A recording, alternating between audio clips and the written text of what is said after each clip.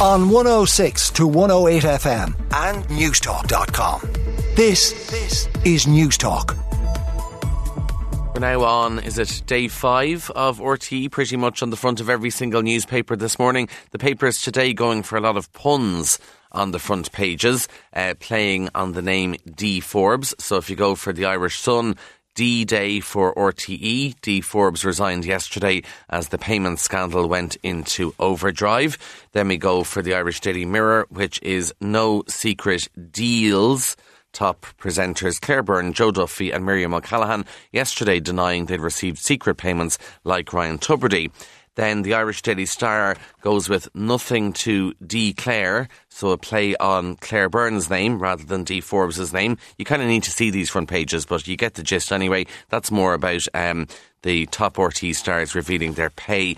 And it's quite interesting. I know obviously people welcomed the clarity from Joe Duffy, Claire Byrne, Miriam O'Callaghan. They welcomed the transparency as well.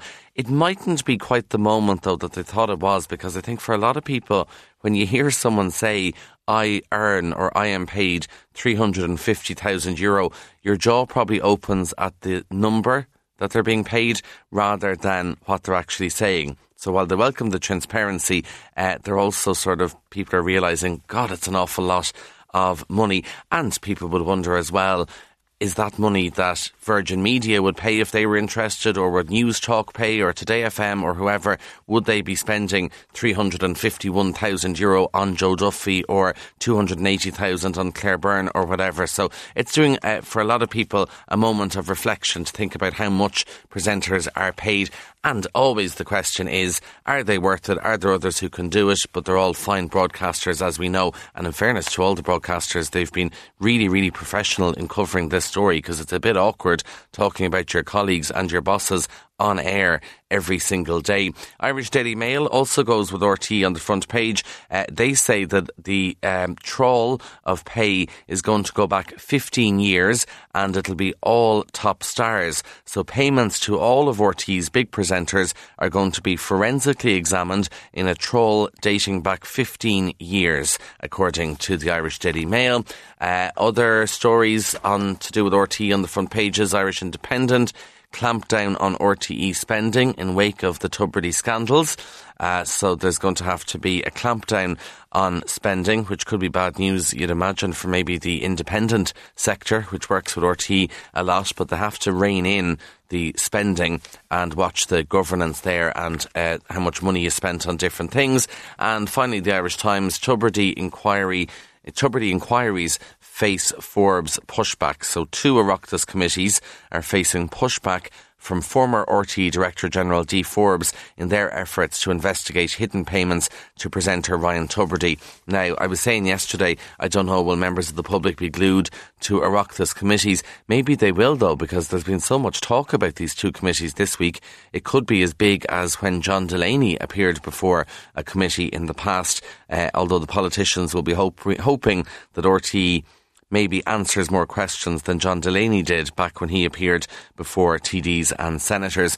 Elsewhere, away from RTE on the front pages, the Irish Times also says that 2 private health insurers are going to make innovative new cancer drugs available more quickly to patients. And this has been described as a U-turn in policy. So you're talking here about Irish Life and Leia, who say they will provide cover for the treatments as soon as the drugs are clinically approved by the European Medicines Agency.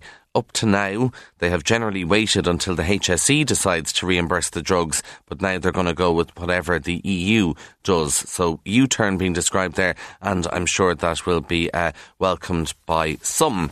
Now, the Irish Examiner on the front page looks at student accommodation and refugees, and they go to Cork, where a student village there is not going to be available for students because Ukrainian refugees are going to be there instead.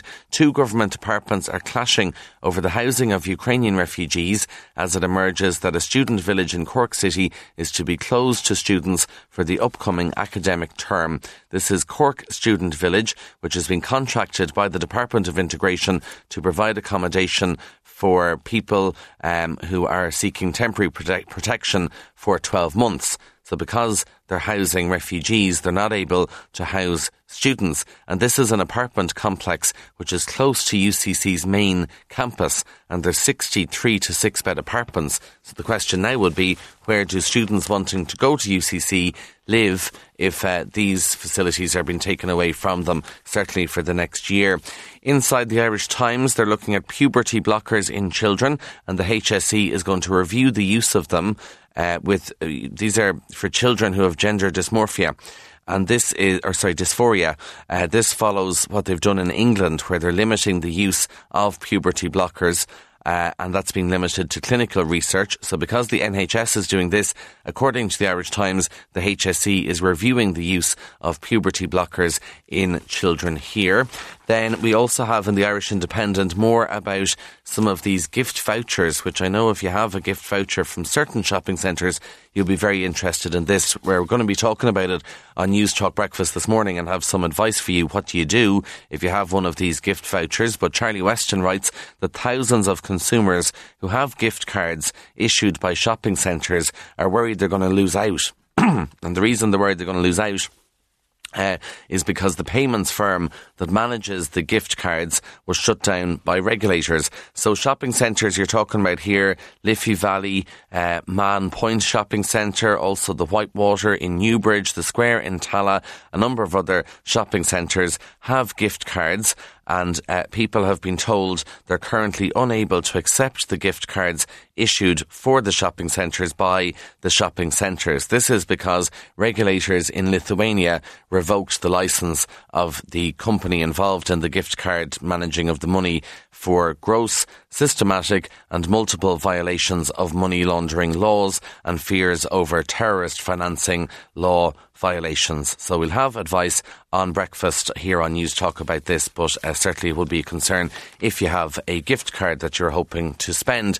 Staying with money and consumer issues, you can save money if you stay an extra night on holidays. This is according to Which. The Times of London tells us obviously people like to stay one more night, just one more night if they could on holidays, if they could afford it. But researchers say not only might this be cheaper, but it could even make financial sense. Researchers have found that with some shopping around, you could save more than £1,000 by staying on an extra night, which analysed the prices of more than 400 package holidays, and they found numerous examples of trips where 11 nights were cheaper than 10. So they look at holidays in Fuerteventura, in Corfu, various different places, and they say even with Crete as well, if you shop around, put in 11 nights rather than 10, you can actually save money because they're trying to reduce prices and they're getting very, very creative. So something to consider. We're going to Spain soon, and 8 nights was cheaper than 7 because the flights were cheaper, and also the Airbnb for some reason was cheaper for 8 nights rather than 7. Now the only thing I will say, you will spend more money the extra day and night there, but it's nice to get an extra day out of it if you can. So there's advice in the Times of London about that. Now, that's talking about summer.